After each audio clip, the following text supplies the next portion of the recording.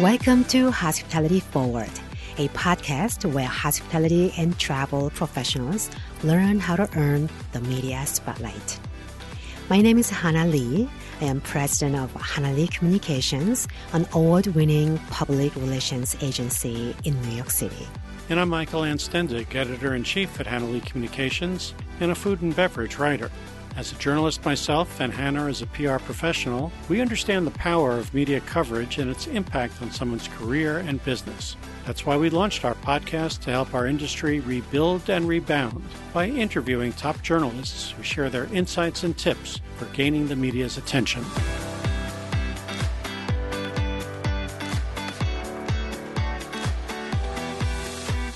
In this episode, we're delighted to chat with Dan Q. Dow, a freelance writer who covers food and drink, culture, and travel. Dan, who recently relocated from New York City to Texas, has held editorial and commercial editor roles at Time Out New York and Saveur. He now contributes to Food and Wine, Vice, Condé Nast Traveler, Men's Health, Architectural Digest, and Texas Monthly, among others. Hi, Dan. Welcome to the show. Great to have you on. Hi, thank you for having me. It has been over a year since the pandemic started. So what new skills as a journalist have you had to acquire? I mean, it's been a crazy time for sure for everyone, both, behind the bar, writing about bars. It's just throughout the industry, it's been a really hectic time. And I think the biggest skill that a lot of us have learned is digital, just all things digital. I think that things were already moving in the direction of everything being digital. But in this time, I think it just accelerated that push towards digital. So you see big players like Drizzly really taking off. But then you also see small players getting on e-commerce, trying to take control of their means of distribution and their means of sales. And I know it's particularly tricky in liquor because of different regulations and laws, but I think a lot of people have gotten very savvy on digital, me included, as a journalist. And us too. We had to learn fast and practice. When you look at the bartenders, now they're doing so many online classes. And I think that's a really great skills that they had to learn, but they are leveraging the skills. Yeah, absolutely. So beyond amping your digital skills, you also relocated to Houston recently after living in New York City for many years. So what's it like freelancing for the Lone Star State? And have you been able to add more outlets to the roster of those outlets that you write for? Absolutely. After living in New York City for 10 years, it is a big, big change to come back to my hometown, Houston. But I think this is a time where, local journalism is important. I think people writing about for the local magazines, for the local newspapers is important because all of the media companies are kind of merging. We have these big shifts in the media industry, in the media landscape in New York City. And at the same time, with the move towards digital, things are more remote. I can still participate in New York media without being in New York, but this opens doors for me to become a person that people want to reach out to when they want to learn more about Texas and what's going on in Texas. So I do have some new publications I'm working with, like Houstonia Magazine, like Texas Monthly. And then I'm also, working on a story right now for Daily Beast about a city in Texas. So I think I want people to see me as someone who can connect New York and Texas, as there are so many others, who've done the same. But it's been really nice to kind of have an opportunity to shed some light on where I'm from, because I'm very proud of being from here. Definitely. So the great news is that the indoor dining capacities are increasing everywhere, thank God. So with this in mind, what will you be focusing on in terms of covering hospitality in coming months? So right now I'm interested in covering the reopening of bars, venues. As things kind of reopen, I want to be there to kind of help celebrate that moment and also inform people of how to best go back to going out safely. I think that's just a part of everyone's coverage. Even if it's not the main focus, there's always a little bit of that information, those details. And that's just our responsibility as journalists, right? Because at the end of the day, even if we're writing about the hospitality industry and we're not news reporters per se, I think we can still bring that element of service and journalism to our audience. At the same time, I'm also interested in continuing to cover what we can do at home. I think during the pandemic, I really shifted to service oriented journalism, cocktails, recipes, how to's, new bottles to try at home. So I still think that, we had this moment of at home bartending where people were more enthusiastic to try things at home. And I think that's something positive that could stay with us even when we are going back to bars again. It definitely helped raise my home bartending game, and I have no intention of slowing down. No, please don't. I need your home bartending skills. So let's shift for a moment beyond local and take more of a global aspect. You wrote a piece in Condé Nast Traveler that explained why you were going to move to Vietnam, the country your parents fled decades ago. I mean, we found it such a moving personal story to share, but we were curious what led to your decision to write about it. Sure. And you know what's funny about this piece is that it went live the month I was supposed to move, but because of COVID, I wasn't able to. And so now everything is shifted by a year, and my goal now is to be able to go over there August of 2021 instead of August 2020. But what really made me decide to write about moving back to Vietnam is that it's something that it's been in the works for so long, right? Like I think I realized I wanted to go to Vietnam when I saw how much things were changing there.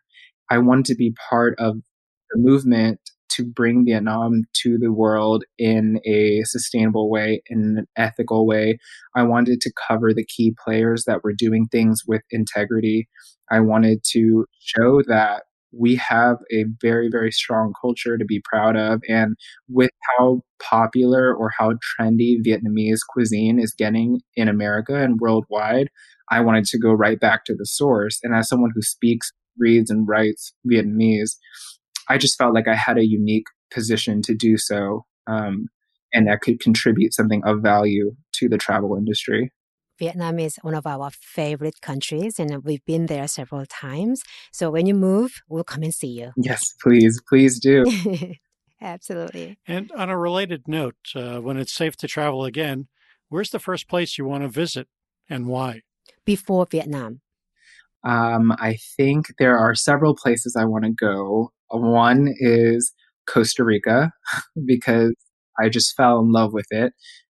When I went, it's beautiful. It's just so peaceful because we go out to Tamarindo on the Pacific coast, which is known for surfing, which is kind of a beach town.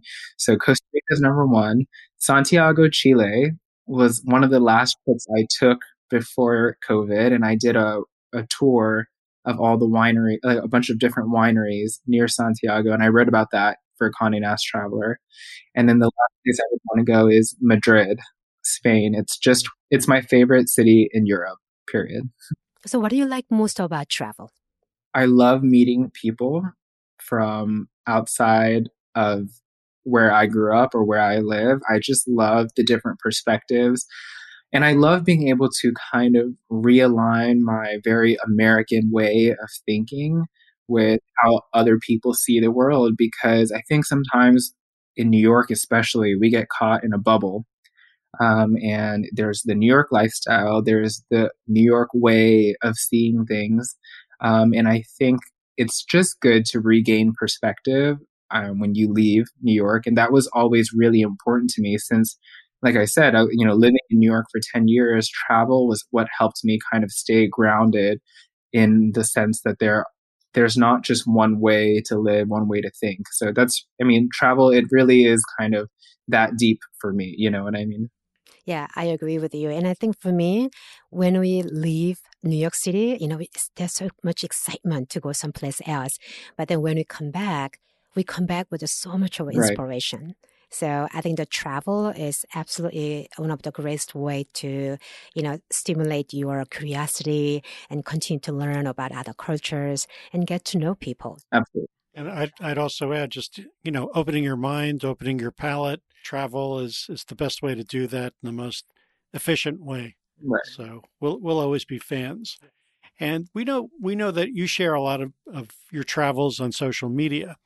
But which platforms do you find the most useful for researching and writing your stories, from a practical standpoint? Yeah, I think Instagram is so important because of the kind of visual component, obviously, like to see what something looks like. I think a lot of times when I'm pitching editors about a specific property, I'll send them the Instagram account from that hotel and say, look how amazing this is, look how cute it is, kind of thing. Um, I think Twitter for finding information. I use Twitter a lot because I love how kind of unfiltered people's thoughts are about what any topic you can find information on because Twitter just allows you to be really candid about what you think. So I think those two, Twitter and Instagram, are my two kind of social media platforms that I use for all of my writing. Well, now another social media platform that we all are obsessed is Clubhouse. So, I mean, as a marketer, we see tremendous value in being on it. But what do you think of Clubhouse as a journalist? Yeah, I got on Clubhouse in December and I was on it a lot kind of in that early phase when there weren't a ton of people on it and I loved it. I loved how immediate the connections were. It's not like you're scrolling through someone's Instagram where you can see all their photos and kind of understand. I think the magic of Clubhouse is that you're thrown in a situation where the only way you can interact with people is actively by having conversation.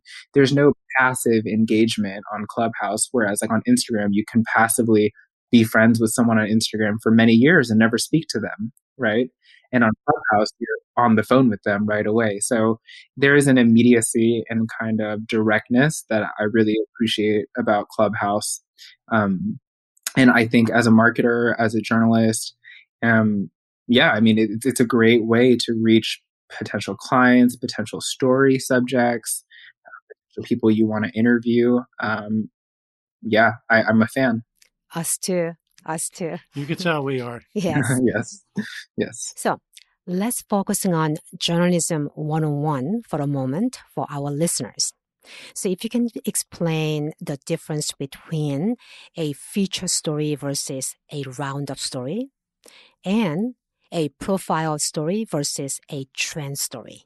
Okay, so I do all types of writing. And I would say that the difference between a feature and a roundup is a feature tends to be written through all the way, and a roundup will break things up into lists and items. So roundups are typically focused on products or its best hotels and its 10 different venues. So it's just a more digestible form of writing for a lot of people who are looking for information really fast. And so a lot of times roundups tend to be generated through SEO, right? We look at what, from a digital content planning perspective, right? We're looking at what keywords people are searching, and then we're creating stories around that. And I think like people look down on roundups or listicles as people call it, but we're really providing a service, a very direct service to our audience by giving them the exact information that they're searching online. So I think that there's a service element to it. Features are narrative based, are driven by a specific story. They have a beginning, a middle, and end. They have a nut graph, which is like the paragraph that distills the main point of the story. So it's more like the kind of essay that you would write in college, for a writing class. And then the difference between profiles and trend pieces is profiles are centered around one person, whereas trends are centered around a movement or something that's happening. Although I think those two, there can be a lot of overlap.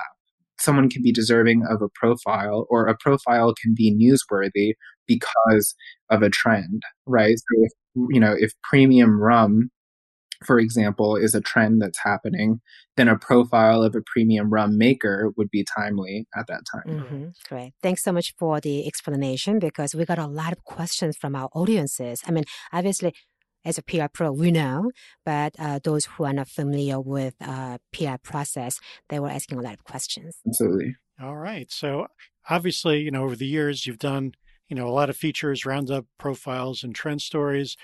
Looking ahead in the coming months, how do you see that breaking out for you? Are you going to be doing more of one than another? I mean, I think that I, like a lot of writers during COVID, also realized that we needed to expand outside of our regular writing. So, as you know, I've mentioned I started an agency called District One. And so I've been doing a lot of brand strategy, copywriting, advertising type writing. So, what that has done for my journalism work is that on the journalism side, I'm going to be focusing more on in depth features. I want to do more long form, I want to do more personal essays and more narrative based writing because writing is still my passion. Journalism is still my passion. But I think a lot of writers like myself, we've turned to commercial writing to supplement our income during this time because of just the instability of the media industry.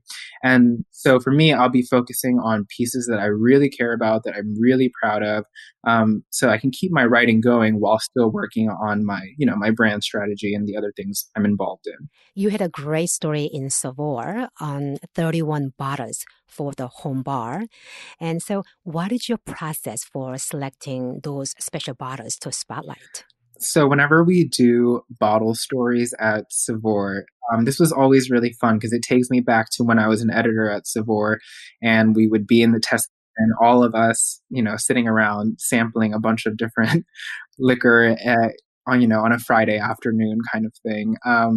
But of course, this year things have been different, but it's still the same process. I'll call in a bunch of different samples, sit around with some friends, we'll try them all, we'll make some notes.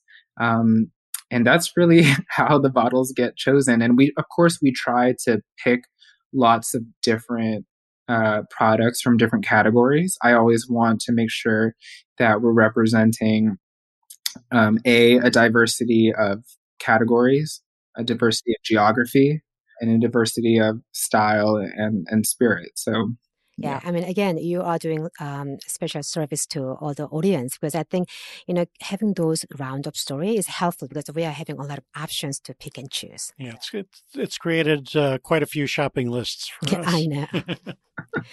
In our hospitality industry, there has been a lot of innovation happening, as you've seen. So what trends do you predict will be big in 2021 and 2022? I would think that the ready to drink segment of the market is only going to continue expanding and getting larger. And that includes non-alcoholic beverages a lot of times. So those two I find to be somewhat interrelated. So we have a lot of ready to drink canned, carton, bottle style cocktails. And then we also have a lot of different non-alcoholic options. So those two, I think, are the biggest category trends. And then on the hospitality and restaurant side, I'm hoping that to-go cocktails can remain something as a kind of alternate revenue stream for these brick and mortar establishments. But to go off of that even more, I think I've seen a lot of brick and mortar establishments creating an online presence, for example, like Fort Defiance and Red Hook opening their general store, for example, and kind of promoting that online while having a retail component for people to come and buy specialty goods and whatnot. So couple different things there. So do you have any tips for our listeners who are in the hospitality industry on how to get your attention and possibly be featured in one of your stories? Do you have any top do's and don'ts for pitching you? I think there's no one right way to get the attention of a journalist or like myself. And I think A lot of it is sometimes timing and luck as well, because we receive such a high volume of emails. It's never our intention to not answer someone or, disregard any specific pitch. It's more like we're so pressed for time and we're trying to sift through this massive inbox and get to the things that make sense for us. So making our job easier, by being clear about what the subject matter is, and also a little bit of persistence. Honestly, it probably won't be the first time, it'll be pitching over and over again and kind of going for it. I think I tend to, when I see the same name come up over and over again, I will think, oh, well, maybe I should check it out. Also, being in community with writers, I think, is important. And I think a lot of people have recognized that I've tried to bring a kind of representation element to my writing and kind of inclusivity element to my writing. And so people who are aligned with me on that level kind of get an automatic access to me because I already know that our values are aligned. And so I'm predisposed to want to hear what they have to say. We call our podcast Hospitality Forward because we know our industry will bounce back stronger than ever. So can you tell us if there's anyone or any organization that is doing something really special and you think is moving hospitality forward? Can I say Hannah Lee PR? Yes, please. Thank you very much. I would honestly say, and not to kind of suck up to you, but I think that Hannah Lee Communications has been such a strong community building organization, from everything you do, from the Clubhouse talks to this podcast, as kind of a service to the industry, I think is incredible. Thank you. Another person that I think is moving hospitality forward is Ashton Berry. And I know she's taking a break right now from Radical Exchange, but that organization is so phenomenal in what she's doing in terms of educating people in a very grassroots way, in a kind of getting people to re-examine their own relationship, their own personal relationship with hospitality, is something very admirable. Yeah, she was acknowledged by the World 50 Best Bars as one of the most personality who made a huge contribution to our community. So, yes, we 100% agree. All right. And now for the listener question segment of our show, we have a question from Sheila Darcy Hinz of Clifton Dry, a new sparkling wine. And Sheila would like to know the protocols for sending product samples to journalists like you. And in addition, what are the protocols for following up once samples are sent? So I don't think that's necessarily changed during COVID. The best way is to say, sample for you and kind of ask for a journalist's address. Once you have their address and you're sending them a product, you can reasonably expect that they'll answer you after they've received it and after they've tried it, or you might see it pop up in a story. So you'd have to keep your eyes peeled. When it comes to follow-up, how many times is it okay to follow up on samples?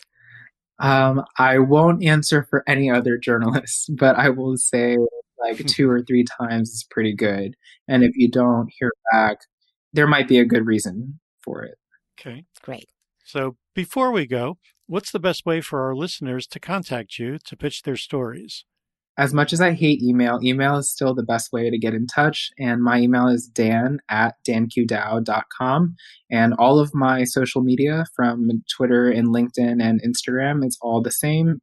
It's Dan Q Dao. So DANQDAO. Great. Perfect. Dan, it's been so great speaking with you. Thank you so much for being with us today. Thank you for your time. Thanks so much for having me.